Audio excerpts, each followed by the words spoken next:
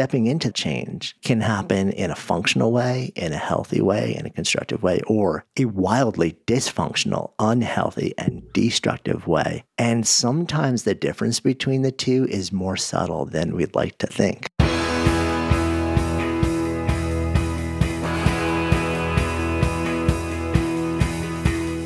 Welcome to The One You Feed. Throughout time, great thinkers have recognized the importance of the thoughts we have. Quotes like garbage in, garbage out, or you are what you think ring true. And yet, for many of us, our thoughts don't strengthen or empower us. We tend toward negativity, self-pity, jealousy, or fear. We see what we don't have instead of what we do. We think things that hold us back and dampen our spirit. But it's not just about thinking. Our actions matter. It takes conscious, consistent, and creative effort to make a life worth living. This podcast is about how other people keep themselves moving in the right direction, how they feed their good wolf.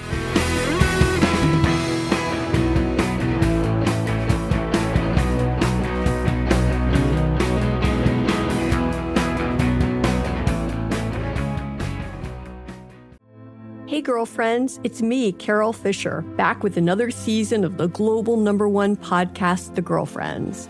Last time, we investigated the murder of Gail Katz. This time, we're uncovering the identity of the woman who was buried in Gail's grave for a decade before she disappeared. Join me and the rest of the club as we tell her story.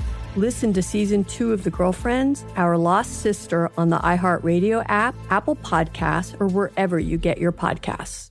Thanks for joining us. Our guest on this episode is Jonathan Fields. Jonathan has been on before, and in this episode, him and Eric just discuss a few topics they felt like talking about. Jonathan is an award-winning author, global speaker, and host of the popular podcast, The Good Life. His work has been featured widely in the media, including the New York Times, the Washington Post, Oprah Magazine, and many others. He's also the author of the book Sparked, How to Live a Good Life, and others.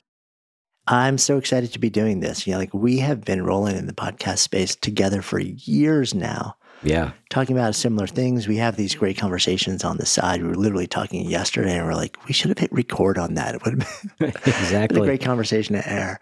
And finally, we found the time to sit down and just jam about some topics that we both care deeply about. Yeah, I'm excited to do this. It's fun to sort of do something that's a little bit different where there's not one person who's interviewer and interviewee, but more of just a collaboration. Yeah, love it. So we talked about a couple of different topics that have been sort of top of mind. I think things that have been coming up in our universes, ecosystems, probably questions that we've been getting asked about by a lot of people.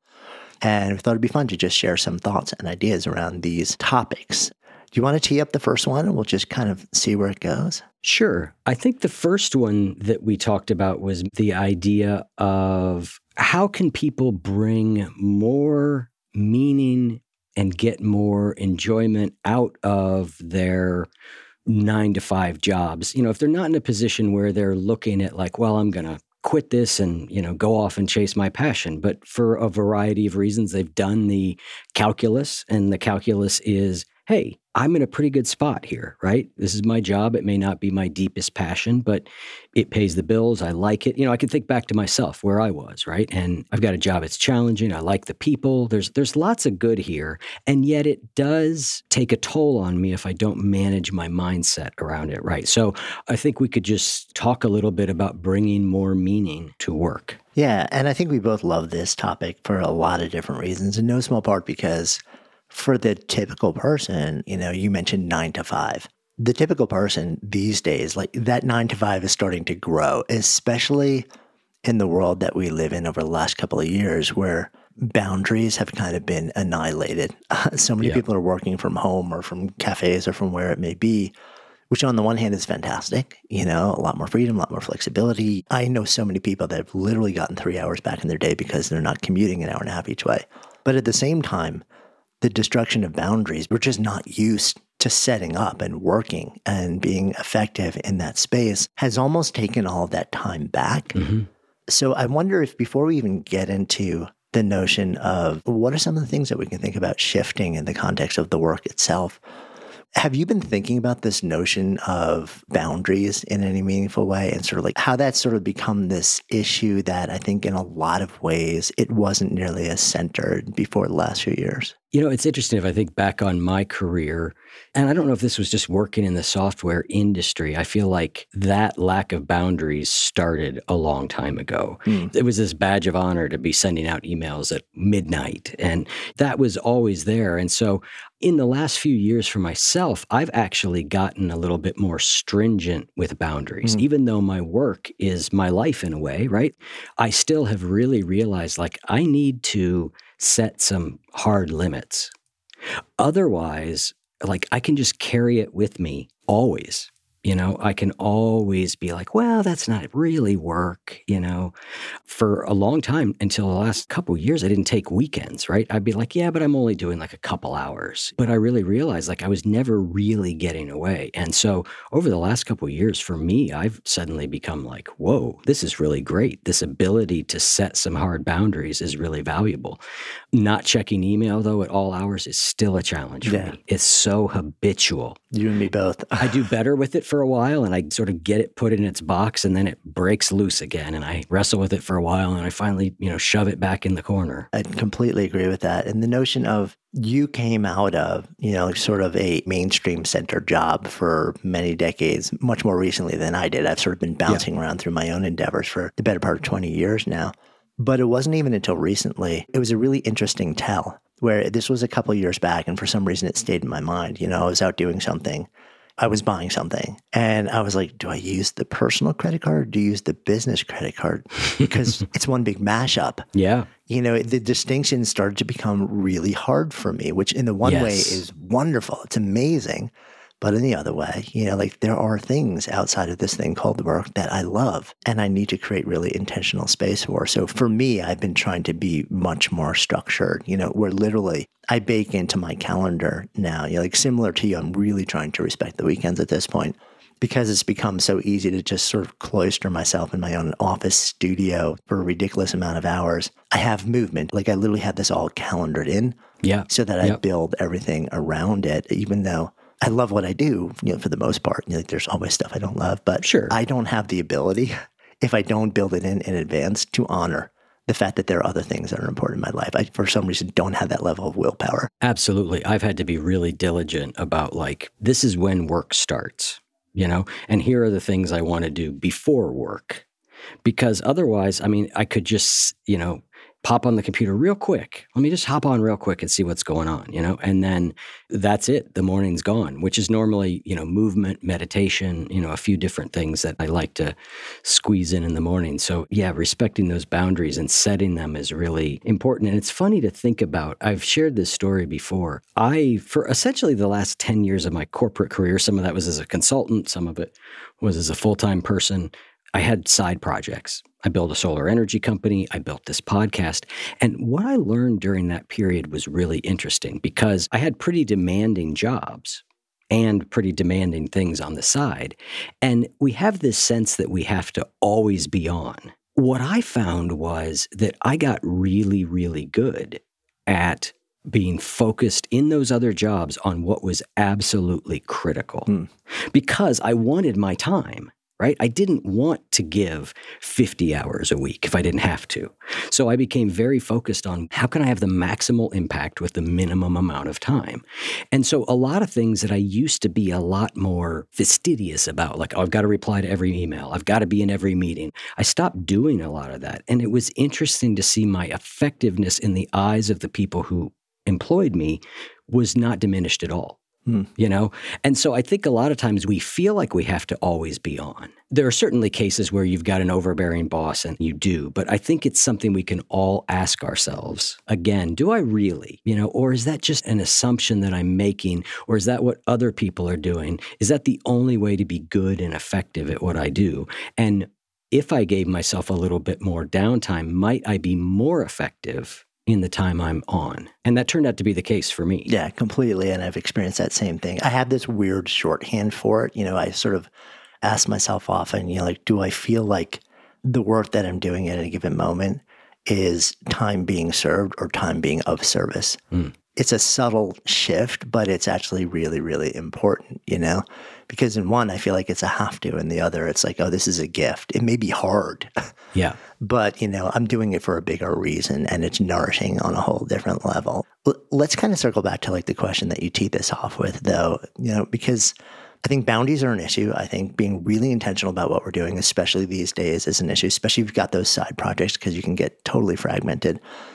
But for those who actually, show up and work that traditional mainstream job, as you were saying, there may be a lot that's right about it. And there's a lot of sort of popular mythology that says, well, just blow it up. And that has certainly become so much more normed over the last few years that more people are willing to do it. Mm-hmm. My take is on the blowing up option also, before we get into like, how do we actually do that 9 to 5 time better, is that it's become so normalized actually that a lot of people are doing it prematurely or without being fully informed. And we tend as human beings overestimate the amount of joy that we'll feel when we free ourselves from the shackles of this thing, and dramatically underestimate the pain of the disruption that will come immediately after that, as we're trying to figure out which way is up. Yeah. And we overestimate how quickly we're going to get to the next thing, which is going to make us come alive, which often doesn't. I'm curious what your take is on that moment. Yeah, I'm closer to it, as you said. I'm 4 years out, right? And so the 4 years that I did the podcast before I was able to do it full time, I mean, I remember it was at Camp GLP. The camp you put on was the first time I allowed myself to actually even say in my own head, I want to do this full time. That's my goal. Like up till then, I just did it as a hobby and I loved it. And that was when I sort of imagined it. And from that moment on, it was very much like, that's what I'm aiming at. And when I get there, I'm not saying that it's not better than it was. I'm doing work that's really meaningful to me. I'm in a really good place.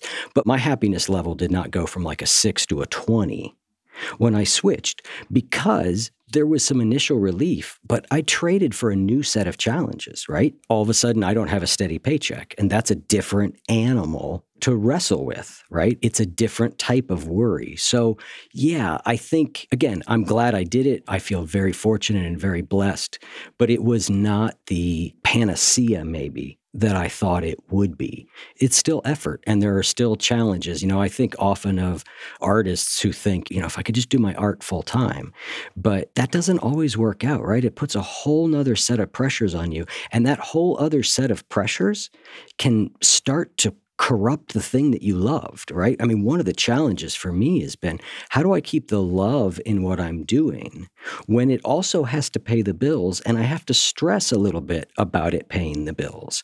Like, it's not a foregone conclusion that it's going to pay the bills. What does that do to my relationship to this thing that I loved? I don't think we think about that often enough. Yeah, I think we don't think about it until you're in it. And it's also the type of thing where I think very often you can't think your way to an answer. That's right. Sometimes you actually just have to make the call and then realize, there are all these different things coming up that I need to grapple with that I didn't anticipate, that I would really prefer not be the circumstance at the moment. And yet here we are. Totally. And then you have to make the decision, well, was it a good call, and are these things resolvable? Yeah. Or was what I was doing actually better than I thought? And I might want to sort of like move forward into something similar that built on that. It's been interesting. I've noticed that there will come a time periodically, it happens less. I've gotten better at being an entrepreneur. I think there's a skill set to managing the anxiety that comes around not getting a paycheck, right? That I've gotten better at. But I would notice, I'm checking the help wanted ads for, software development positions, what if I could just find 10 hours of consulting a week, or I meet up with a friend who is, now 4 years on is, that we were peers and they're 2 levels up, and I know what their salary is now, right? And that's where I would be. I know where they're at salary-wise. And I think, look at that house. That would sure be nice. Like, I made some sacrifices in order to make it happen. As I'm not like poverty stricken. I don't want to paint that picture at all. But it is a different situation for sure. Yeah, especially when you can look back at the career that you left behind and you kind of know there's a fairly well-defined ladder of like that's right. status and prestige and income. Yep. And like, so you can kind of say, well, like that's where I would have been pretty much with a fair level of confidence. It is fascinating. And at the same time, you have to kind of remind yourself, but look at how much I've actually been able to create that wasn't there outside of money and status and whatever those other indicators are. Absolutely. And I feel 98% set I did the right thing. There's very, very little doubt in my mind. There's just occasional pangs of it. But that's partially because I work to manage those. And it's interesting. I think you and I have talked about this before because I had to work to manage my impression of my day job while I had it in order to do my best work outside of it. And I think this maybe transitions to what we're getting to also, which is how do you put more meaning into this other thing? I had this sense like maybe if I just really resent what I'm doing, it'll get me out faster. And that turned out to be exactly wrong. I had to find a way to love what I was doing while I pursued something else. And that actually turned out to be the path that worked best. So even as I was like, this job, this career is not where I'm going to be long term, I still have to invest in it in a way, in a curious way, in order to keep my overall mental well-being at a high enough level. Yeah, because effectively you're investing in yourself, not the job. It's a great way of thinking of it, yeah. And I completely agree. I think if you do the work, that like make the thing that you're at currently as good as it can possibly be before you make the decision, right? Because this is a pattern that I saw in myself, and I've since seen it in so many other folks who I've been fortunate to be in conversation with, which is that once we start to feel like maybe this isn't quite the right thing for us, and I'll speak for myself, I would start to do like 100 tiny things that I wasn't realizing were sort of subconsciously sabotaging my ability to make it as good as possible, to actually make it something I could enjoy. And my take is that like my brain was kind of saying, if I make this as painful as humanly possible, then my rational brain has an easier time jettisoning, making the decision to walk away and enduring whatever suffering comes from that, because I can tell the story of how horrible that old thing was without ever really saying, but I was complicit in that, and so the notion, I love your idea of making it as good as humanly possible, because then we can have a more objective measure. And maybe we stay because we actually realize, well, if I'm actually working for myself rather than against myself in this context, it actually can be way better than I thought it would be. And I think that kind of brings us full circle to where we started, right? Like, how do we actually look at this thing and decide, is it improvable? And how much of it is about circumstance and how much of it is actually about our own state of mind, our own frame? Yeah, there are obvious times where we can look at it and be like, okay, this is circumstance. I'm in an objectively awful place. Like I've got a terrible, terrible boss. Or yeah, and there are toxic and harmful situations where you just need to get yourself out for sure. That's right.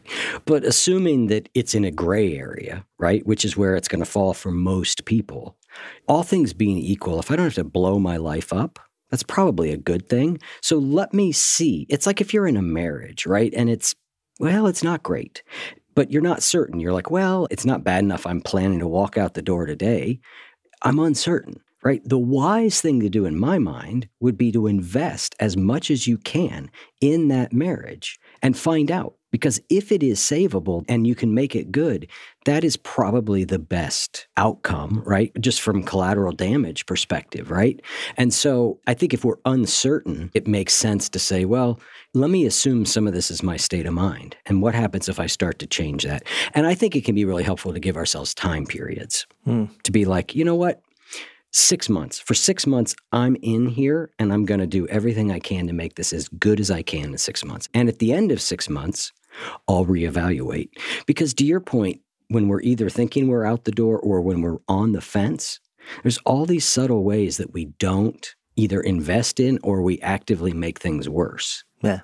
And completely subconsciously. It's not like we're intentionally trying to sabotage this thing, but I think our brain runs this script that says, if I'm leaning towards a decision, I need to contribute to the evidence for that decision, especially if your brain is kind of feeling like, and it may cause pain. Even though it may open me to possibility, there may be pain along the way. I almost wonder if there's a social context to this also, in that I know that if I make a decision, there are going to be those around me who don't understand the decision and potentially judge me and judge the decision.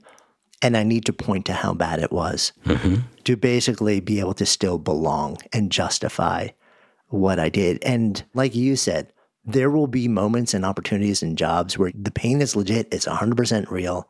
It's toxic. It may be exploitative, whatever it may be, get out. But that's not necessarily the majority of our situations. When you make this decision, let's say it's like the 6-month window we're talking about, you just outlined, right?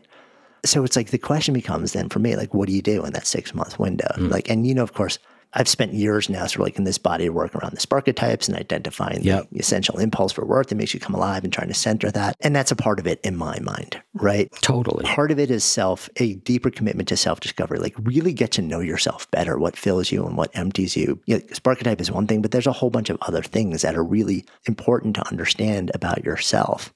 And then to really sort of like say, well, what experiments could I run in that 6-month window that might somehow be able to better align the things that I do with who I know myself on a deeper level to be. I mean, does that resonate with sort of like how you would step into that moment? Or I'm curious whether you have other ideas also. I have other ideas, but absolutely. I think you're right. A lot of times we know we're not satisfied, but we don't know what would satisfy us. And so to your point, Sparketype being a great one, it's a great framework for that. So yeah, knowing, okay, what does satisfy me? What do I enjoy doing? And you're closer to the work world. Is it job crafting? Mm-hmm. Yep. You sort of try and within the confines of your current job to find tasks and activities that more resonate with who you are and what you like to do. So Sparketype, other assessments, looking at what parts of your job do you like? When do you feel good? For me, I think also really looking at the relationships around me was really valuable. Like who I am here, who I show up as today actually makes a difference in the world, right? So I want to go make a difference in the world in this bigger way, maybe. Let's say you've got a passion, you want to go do this thing in a bigger way. But me showing up and let's say I interact with 15 people that day, right? If I am a light in those 15 people's lives, within reason, right? Those 15 people go home. And they interact with other people. So there is meaning embedded. If nothing else, I found and can find great meaning in how do I interact with the people around me? Because there is meaning in that. That was one I really leaned on, in those last few years in that job was like, okay, who am I around? Who's on my team? I've got people who are on my team and I'm investing in their careers. How do I make sure when I leave here, they've got the best chance for the rest of their career? And I was in a little bit of a leadership role, but even just in meetings, how do I interact with people? I think it really matters. And it ripples in ways we don't see.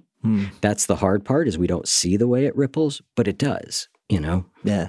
I love that question, how can I be a light in other people's lives? I think sometimes we ask that question in the context of our personal lives or our personal relationships. It may come more easily to people.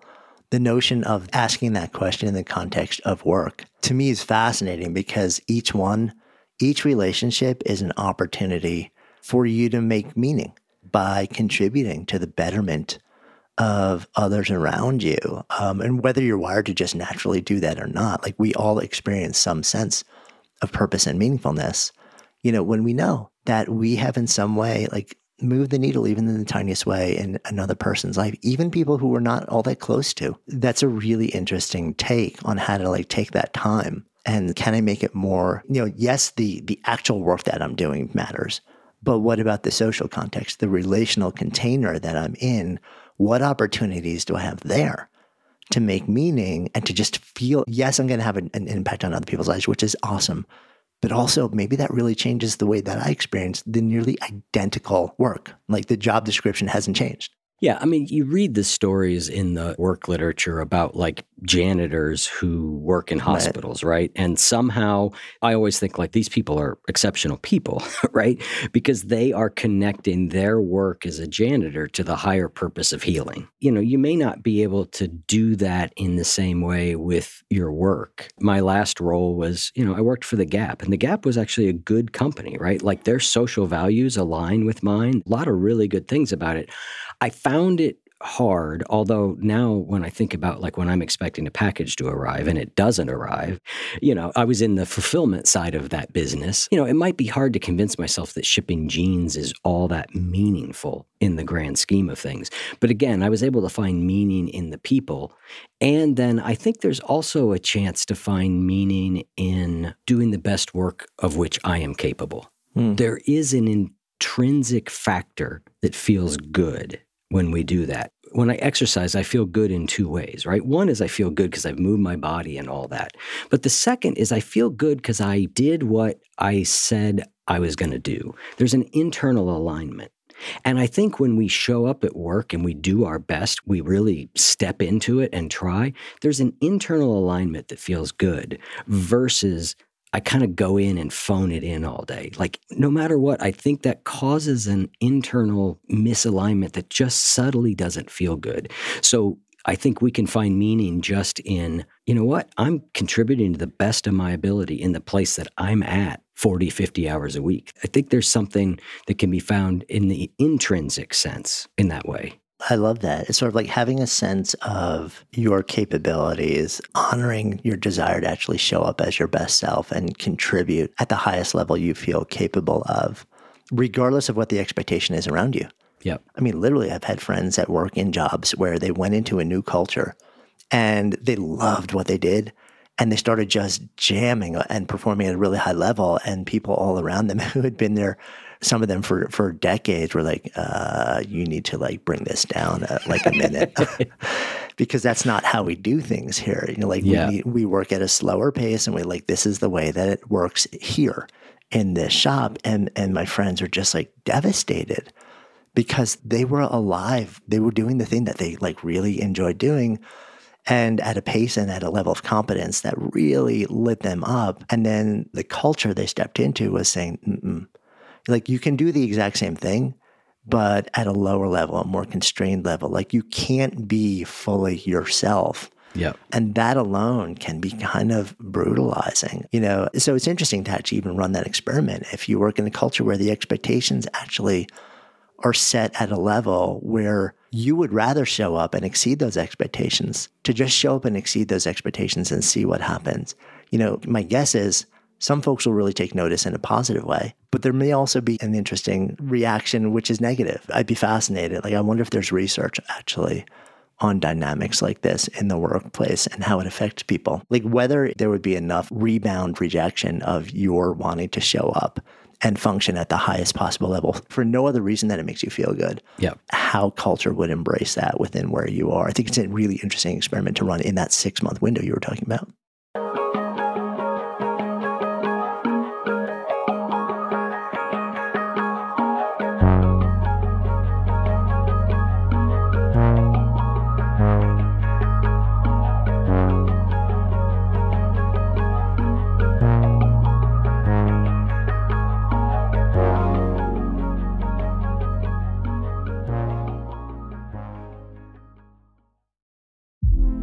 Hey girlfriends, it's me, Carol Fisher.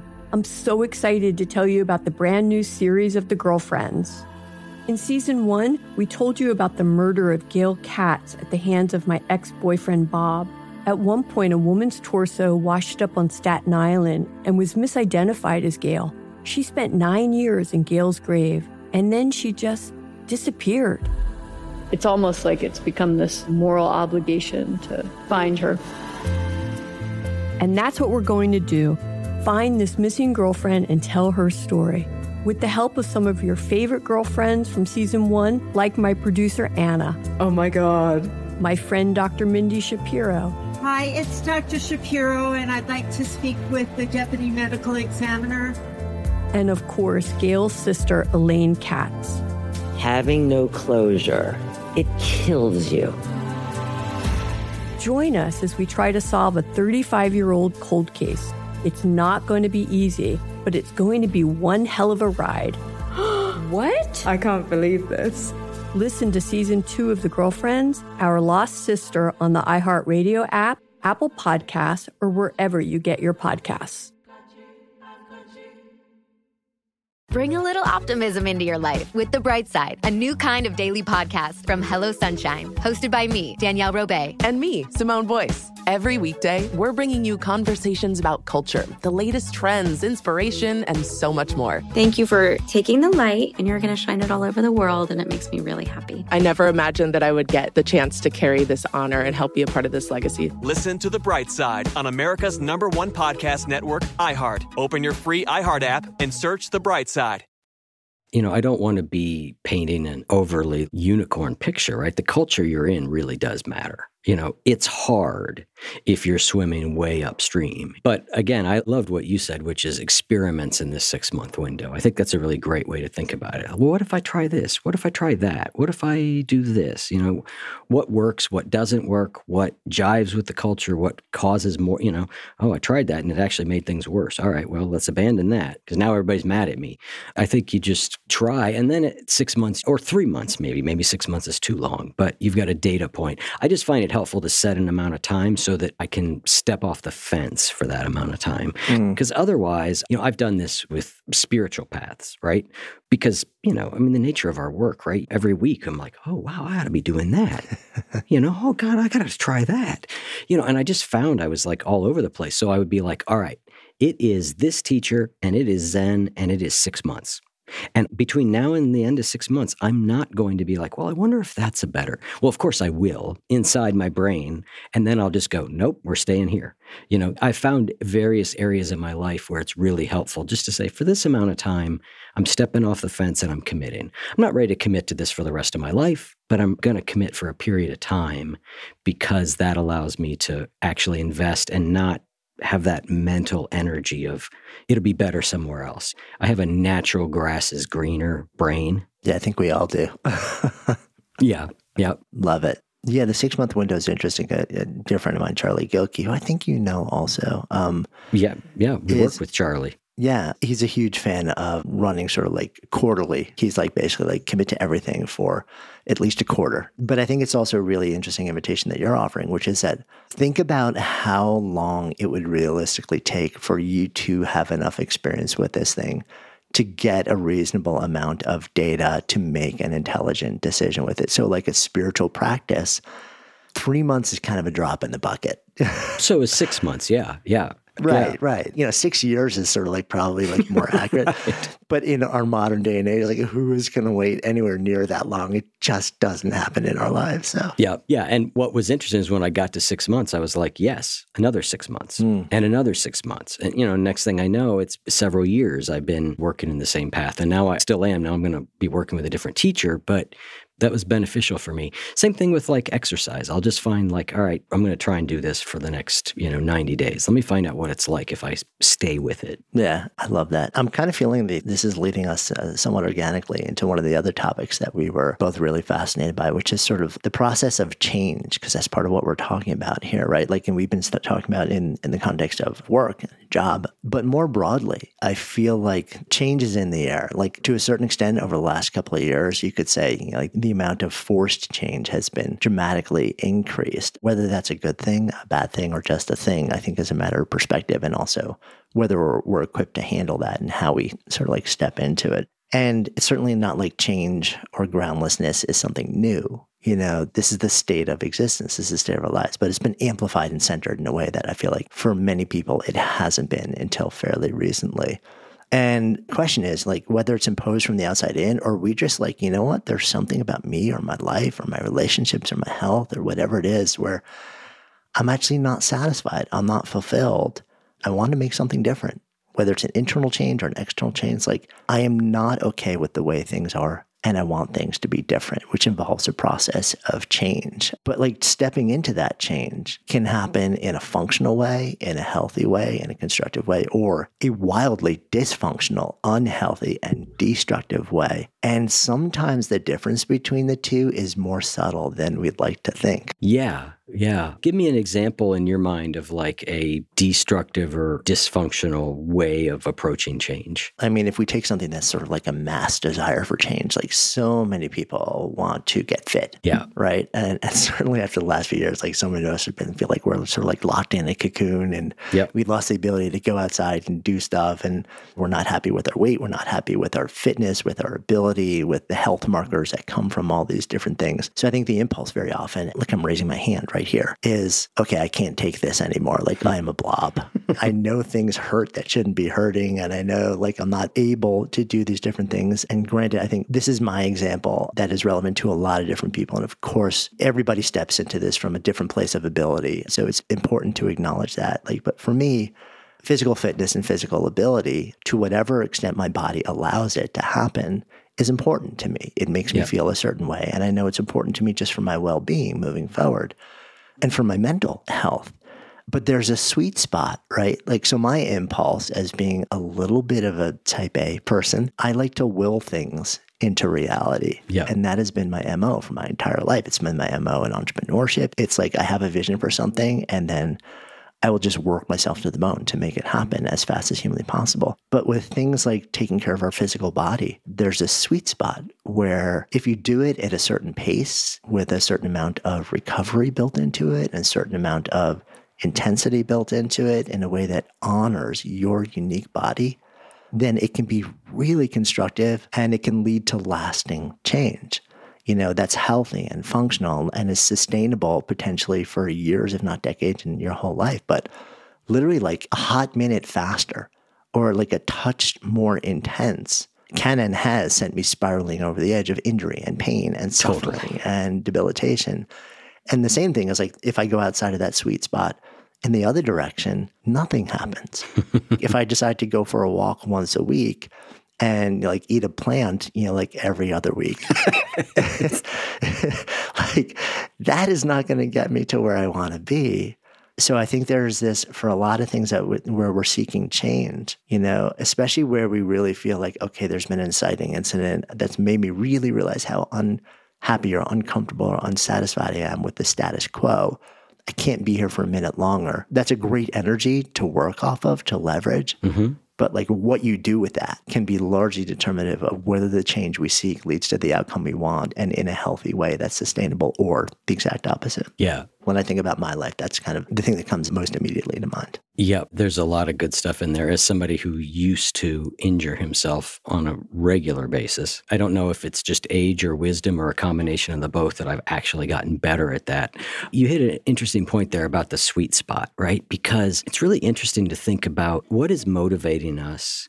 And are we setting a direction? Are we setting a goal? Is this thing that we're looking at changing a value? We know, for example, that setting a short-term weight goal of like, I'm going to lose 30 pounds in 2 weeks is probably a terrible idea. It doesn't tend to work, or if it does, it doesn't last. And yet, we also know that numbers and goals can be motivating, right? So I think it's knowing yourself and knowing what works. The things that have worked best for me with like, say, fitness is a value that says, I value being physically fit. Why? Now I can get into why that is, right? For me, at least for a while, it became very primarily about my mental health. As I've looked at my parents aging and I've gotten a close-up view of what that's like, that is filtered into like, okay, I got to work out for my health in the future. That future window is shrinking. It's not as far away as it used to be. And my parents, both of them in their own way, it's like a preview of coming attractions. And I'm like, okay, I'm going to take this more seriously. So in that way, then fitness becoming a value then is less likely to lead to doing too much. I'm just like, look, moving my body on a regular basis is like, that's just what I'm going to do here on out. It's a value. Also helps if a week goes by and I don't do it, because then I'm not like, well, I blew it. I was on the right track. It's just like, nope, you just kind of get back on. So I think if it can become a value, a direction that we want to move in because we recognize, broadly speaking, as a direction, being kinder, that is another value that points to a direction that we can move. But as we said, sometimes specificity is really valuable. So I think it kind of depends where you are and how you're trying to change. Yeah, that's really interesting to position it as a value rather than sort of like a specific outcome or a program where there are certain boxes that you have to follow, certain things you have to do every day. And if you don't check the box for too many days in a row, well, then, it's just over and you're completely done. I think a value and even a practice. And, if you look at the habit literature, right? Yeah. If you want to actually affect change and then have it sustain at some point, you very likely have to turn the behaviors that led to the change into a habit, something that just starts to happen on autopilot, where you're not thinking about it anymore. It's just part of who you are. And that's what some of the identity or some of the habit literature talks about is the shift from behavior to identity. Like, I'm the type of person who does X or who believes X. Yep. And then it's just a part of you, and that's what allows you to sustain it. And I think you're right. Your idea of like thinking of it as a value makes it a more sustainable type of thing, and it makes it easier to just kind of say like, I wasn't feeling up to it. I had like a brutal week of work where I just literally couldn't do it. But it's not about me having broken the program I was on. It's like, no, broad scheme, like I value this thing. There was a short window where it was practically just brutally hard to do. So I made a choice not to do it, whether it was by default or intentional. But I am still that person, and I still have that value. Yep. So I'm going to wake up today and do the thing that I know is going to make me feel the way I want to feel. And like that may mean the change happens slower, but it's still in process. Yeah. And at the same time, right, like I've become a Peloton sponsor at our show. They probably sponsored your show at one point. We were on the same network, right? And they sent me this bike to try out. I thought, all right, I'll get the bike. Why not? I'll ride it. Well, it turned out for whatever reason, it was the right thing for me. It unlocked something in my fitness. I've been doing it for years now, and it works for me. And I will occasionally do these things. It's a type of training you can do on Peloton known as Power Zone training. And there are groups outside of Peloton, communities that form, and they will do like a challenge, 45-day Power Zone challenge. Like I find those helpful. Right? Even though fitness is a direction, it's a place I want to go, I do find a program that gives me some specificity can be really helpful. Community accountability and support. And so I don't think it's either or. Again, knowing ourselves and what works for ourselves.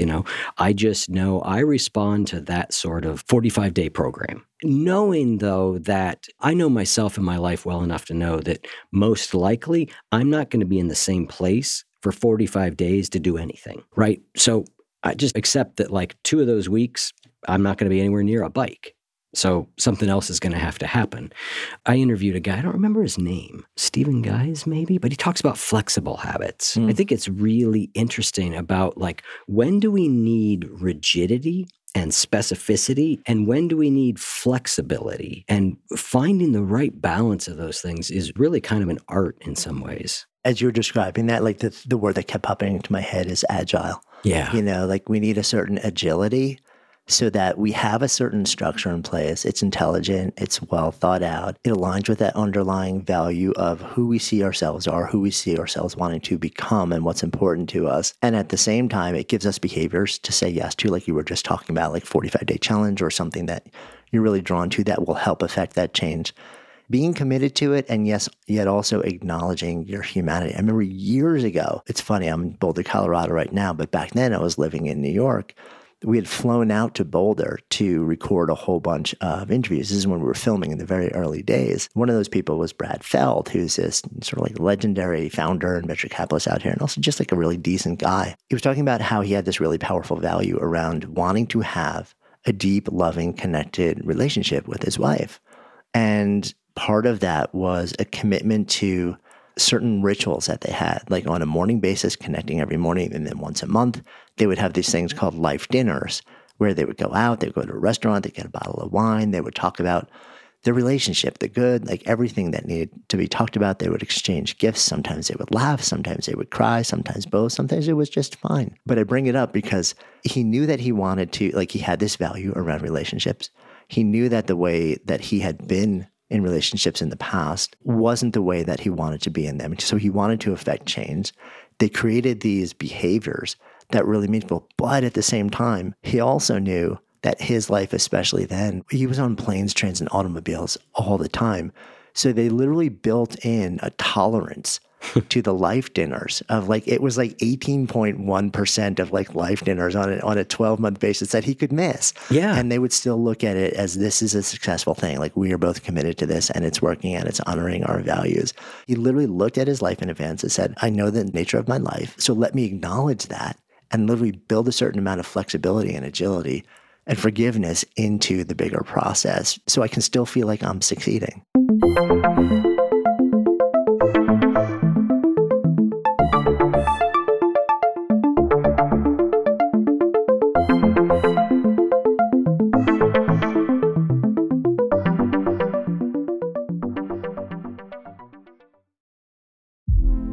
Hey girlfriends, it's me, Carol Fisher. I'm so excited to tell you about the brand new series of The Girlfriends. In season 1, we told you about the murder of Gail Katz at the hands of my ex-boyfriend Bob.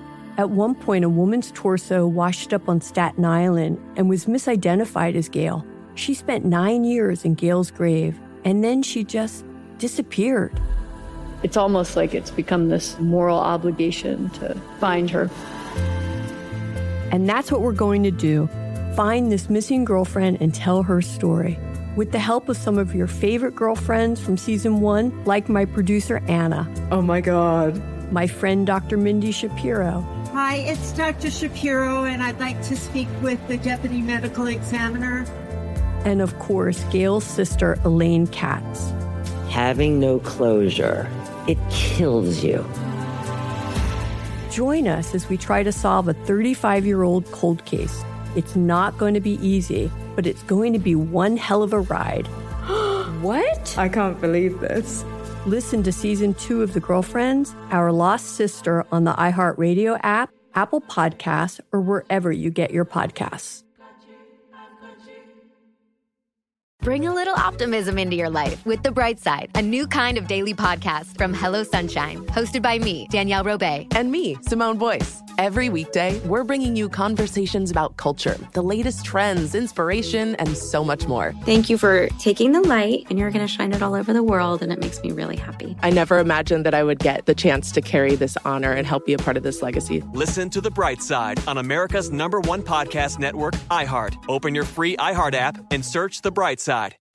In my own life, if it's something I'm trying to do essentially very, very regularly, my tolerance is about 10%. Now, I'm not measuring that tightly, but it gives me a general sense. If my goal is to meditate every day and I miss 3 days a month, I don't think that's like, oh, I missed 3 days a month. I think like I'm nailing it, right? Like that's winning, knowing that 100% is possible. And depending where you're coming from, right, that tolerance might need to be 70%, 80%, right? You know, I've been doing some of these things long enough. I think that I've got my system down decently enough, but knowing that perfection isn't going to happen is critical. Just like, okay, what does success look like for me? If success is 100%, I'm going to be disappointed. You know, unless you have a life that never changes and you're a robot, you know, expect some amount of deviance from the goal. Yeah, and I think building that in the beginning, it's just really, really smart, but we never do it. I'm just thinking about so many different things where I kind of think to myself, okay, I want to achieve this or accomplish this or change this. I go and I research, like find out what are all the different approaches to this? What's the one that makes the most sense to me? Where's the program that somebody else has built that proves that it works, like that gets you from where you are now to the outcome that you want, and let me follow that program. And I'm thinking to myself how many times I've done that, thinking I'm just locked in, like I'm ready to go. Like I have, it's proven, like thousands of people have done this before me. And then I say yes to it. I put it into my calendar and like 9 days later, I'm like, nope, not happening. Because like I took something and I never actually said, okay, so how does this work with my life? Yes. I'm doing less of it now, but I did a lot, particularly as I left my job and moved into the podcasting. I did a lot of one-on-one coaching for a while around behavior. And so I got a lot of reps in and just really realizing like there are some principles that we can talk about. But people are different. You know, you've got to know yourself. There are some people that the direction we need to go is like, stop being so hard on yourself. We need to tone that way down. There are other people where we need to turn the accountability dial up, right? Not knowing that, that's just one example of many different variables. How busy are you? How chaotic is your life? You know, are you solely responsible for childcare? So if a child gets sick, it falls on you. What's the health of your parents? You know, I mean, there's all these different factors that really means that there isn't a one size fits all for people. And so really thinking about, like you said, okay, this program seems to make sense. It seems to be the right thing out there. How does this work for me? You know, where is it going to work? Where are the problems? When I would build a plan with somebody, then I would say, okay, what are the 5 things that are most likely to go wrong with this plan? I'm sure you're a master at that, right? In certain areas of your life. So it's the same thing is, you know, okay, I've got this plan for making a change in my life. What's likely to go wrong? And the thing that goes wrong for a lot of people is unexpected things. Kids got sick, mom got sick, had to go out of town, I got sick. I mean, any number of different things. We're rolling along and then that interruption happens. And for people who are like, I'm really good at starting things, but I can't stay with them, I've identified that thing as one of the main problems. You're going along, and when things are routine, you got it. But the less routine your life might be, you've got to really be able to roll with the punches. Yeah, it's like the small-scale day-to-day black swans, right? Yes. Things that have the capability to completely derail you, but you have no idea what they are until they are. Yeah. Until they happen. I think it's a really interesting idea. I wonder what you think about this. I think it's an interesting exercise, like you were saying, to say, like, what are the 5 things that, like, you can conceive of that might happen? But then even say, just given the nature of your life, your circumstance, like the context you're in, let's assume that there are going to be certain things that drop into your orbit. You have no idea. There's no way for you to actually know them right now, right? Yep. And you build a tolerance just for unforeseen circumstances into whatever plan you have. So maybe it's 10% forgiveness or wiggle room, either way, purely based on the fact that your life is hectic. You're maybe a parent, you may be working 2 jobs, you may be like caretaking somebody else, and just to give yourself that leeway so that even if those things where you have no way to project that they might happen now happen, you can still say, and I can honor them, I can do what I need to do to take care of them, and still feel like I'm succeeding at this path of growth and change along the way, rather than I got to tap out, I've just failed. Yeah, and also, what is a fallback behavior that I might be able to do? Tell me more. Let's say my goal is, it's a phrase I use a lot, which is that a little bit of something is better than a lot of nothing. So a lot of us, if it's like, all right, I'm supposed to go to the gym today for an hour. Let's say I was going to go from 12 to 1, and I've got a meeting that goes till 12:20. Instead of going, all right, well, you know what? I've still got 40 minutes. I'm not going to make it to the gym and back, but I'm going to go walk outside for 20 minutes. We just bag the whole thing. So thinking about, what do I do if I can't complete this behavior? Is there a smaller version of it that I can do? I remember this one for me. My goal is like, I've got an exercise plan, and my mom goes into the hospital. And now I am going to be at the hospital for 8 hours a day on top of working. Like exercise, it's gone, right? Except I'm like, well, you know what? I could just go walk the hospital halls for 15 minutes. I could go up and down the stairs a few times. It's that little bit of something is better than nothing. A, I mean, it does give me some fitness benefit, but B, it kind of reaffirms my commitment. It sort of gets me away from like the hard stop, where I feel like, okay, I did the best I could, and so I think just thinking about things like that, I want to meditate every day, and I do it in the morning for 30 minutes or whatever. But this morning my kid was not feeling well, and et cetera, et cetera. But you know what? I've got 5 minutes I could sit quietly at my desk. Just, is there something small that I can do? And again, we could say 5 minutes of meditation probably in the grand scheme of our lives doesn't make much difference, whether you do that 5 minutes or not. But in the context of continuing a behavior that you've committed to, it actually does matter a lot. Yeah. And in reinforcing that identity level value, it lets you keep saying, I am still the person who does X and who says this thing matters to me because I figured out a way to do it in some way, shape, or form, even though like I was knocked off like what my original intention or what the plan was. It's like it reinforces that identity level value. And it lets you keep saying, I'm the person who does this, which then makes it much more likely that you will keep doing it over time, because it's not just a thing you do, it's who you are. One of the things I think with change would be interesting to explore also is, how do we look at change over the long term? How much might we change? How much can we change? And also the issue of comparing ourselves to others, which I think is another really pernicious thing that can really get in the way of change. Those are really juicy questions. That last one especially, it's almost like what I hear when I hear you saying that is, who are we actually changing for? Are we doing this because we want to be accepted by other people based on their norms, their standards, just because we want to be loved or beloved or held by them? Or is there something deeper inside of us that just feels like just for me? Even if nobody ever knows, even if I never tell anybody else, like there's a way that I want to be differently in my skin, in the world, in my relationships that's meaningful to me and me alone. The whole question of like why we even want to change is interesting, and maybe even determinative in our ability to affect change and sustain it. I mean, do you think it's like that central? Yes, I think our why is critically important. Why are we doing this? If we don't have good clarity on that, it's very difficult to maintain. Most real change is going to take a significant amount of time, both in investment time and calendar days. Like, it just doesn't happen quickly. And so inevitably then there's going to be, I think, lots of times where you're like, well, that seemed like a good idea, but it sure doesn't seem like a good idea today. You know, why am I doing this? And then also, what are my expectations about what the nature of the change will be? This is an easy example. It's kind of a straw man, but if I think I'm going to lose 20 pounds in 10 days, I'm going to be very disappointed in that when I don't achieve that. And particularly if we start thinking about changes that aren't as easy to measure as something on a scale, you know, my changes to how reactive I am to my children. How much might I expect to change? I think it's interesting, back to the idea of tolerance. Like, what's the tolerance that I have knowing that I'm not going to be perfect at something like that? Yeah. And the idea of really understanding your why, it helps get you through all of the moments where you really want nothing to do with the behavior that'll lead to change on any given day.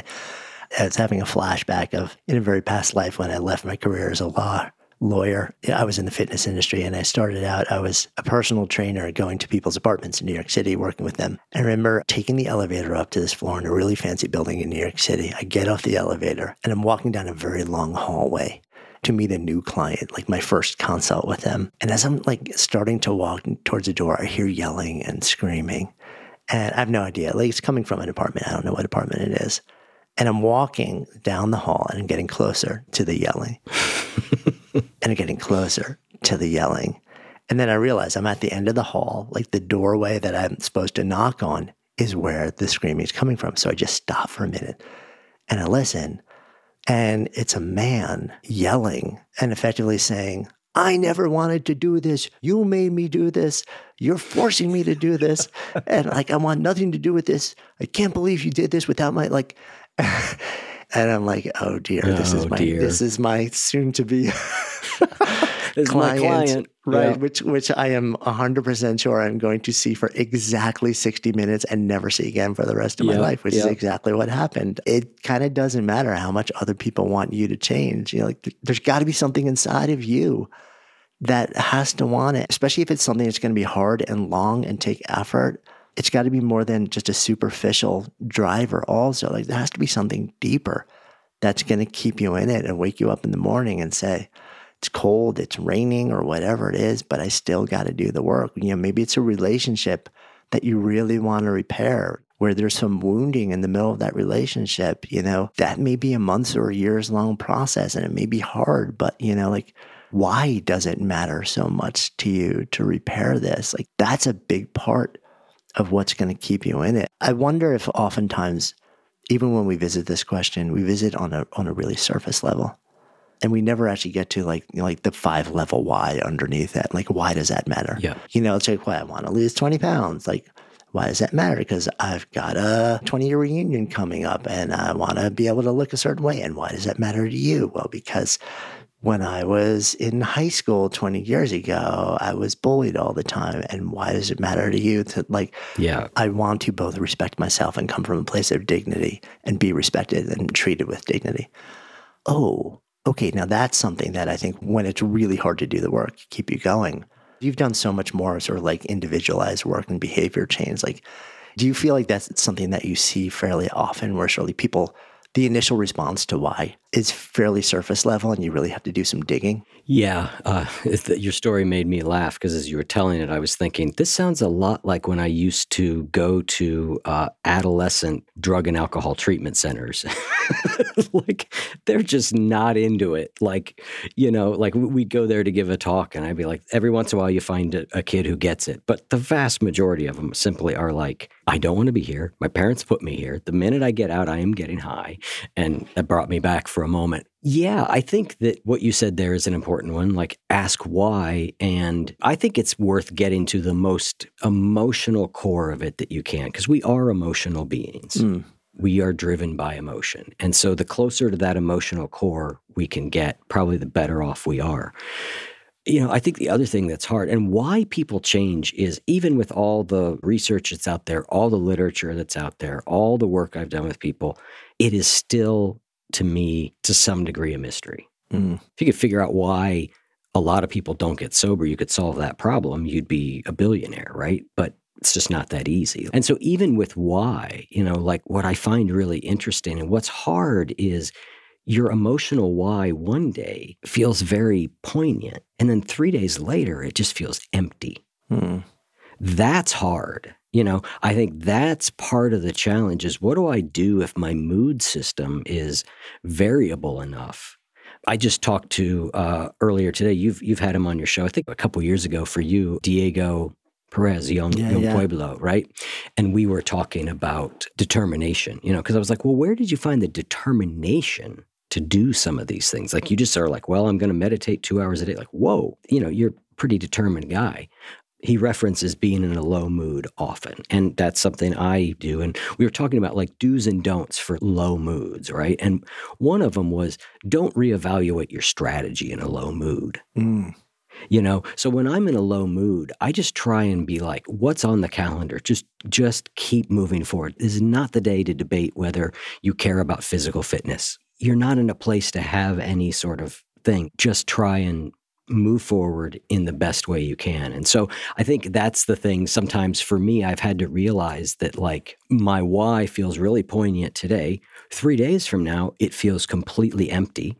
I have to trust that it does matter, even though I can't feel it in this moment. I have to trust that it still does matter to me, that a better version of me is available and may not be available in this moment, but that better version of me exists and it thinks this is important. I'm going to try and just stick with that better version, even though the version that's here today thinks, who cares? That brings up something that I think is really interesting that in a way references back to our conversation about work and meaningful work and sort of like reimagining what you're doing to give you a lot more, which is that if we are exploring saying yes to a process of personal change or a path of personal change, and we get in touch with our why, and we talk about all the different sort of like ideas and strategies we've talked about, the same way that we were saying, before you leave a job or even think about leaving a job for something else that you hope will be better, do all the work to make where you are as good as humanly possible. When we think about a process of personal change, when we think about saying yes to it, when we're setting ourselves up for it,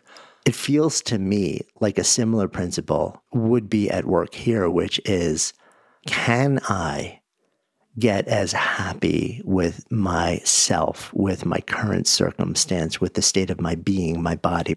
How can I love as much as humanly possible the current state and not just revile it and use that negative energy to move away from it? But how can I love myself as much as I possibly can in the moment, in the state that I am right now, and still at the same time yearn to exist differently?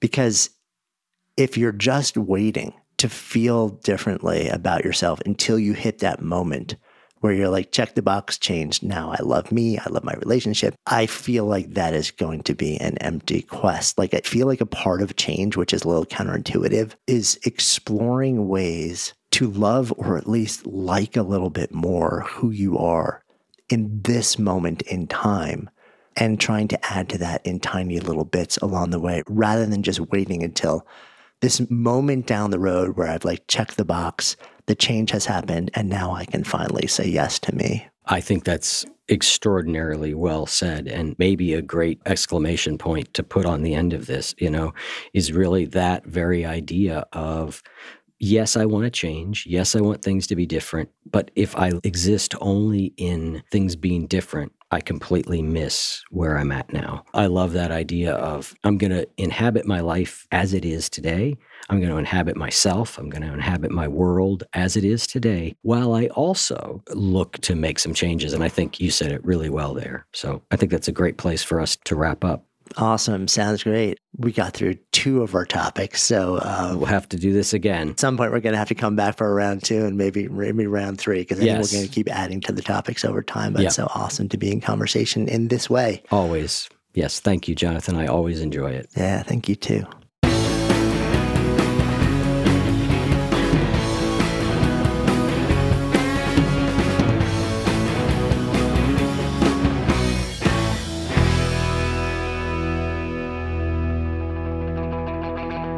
If what you just heard was helpful to you, please consider making a monthly donation to support the One You Feed podcast. When you join our membership community with this monthly pledge, you get lots of exclusive members-only benefits. It's our way of saying thank you for your support. Now, we are so grateful for the members of our community. We wouldn't be able to do what we do without their support, and we don't take a single dollar for granted. To learn more, make a donation at any level, and become a member of the One You Feed community, go to oneyoufeed.net/join. The One You Feed podcast would like to sincerely thank our sponsors for supporting the show. This show is sponsored by BetterHelp. It's a simple truth. No matter who you are, mental health challenges can affect you, and how you manage them can make all the difference. That's why everyone should have access to mental health support that meets them where they are and helps them get through. BetterHelp provides online therapy on your schedule. It's flexible, simple to use, and more affordable than in-person therapy. Connect with a licensed therapist selected just for you. Learn more at BetterHelp.com. That's BetterHelp.com.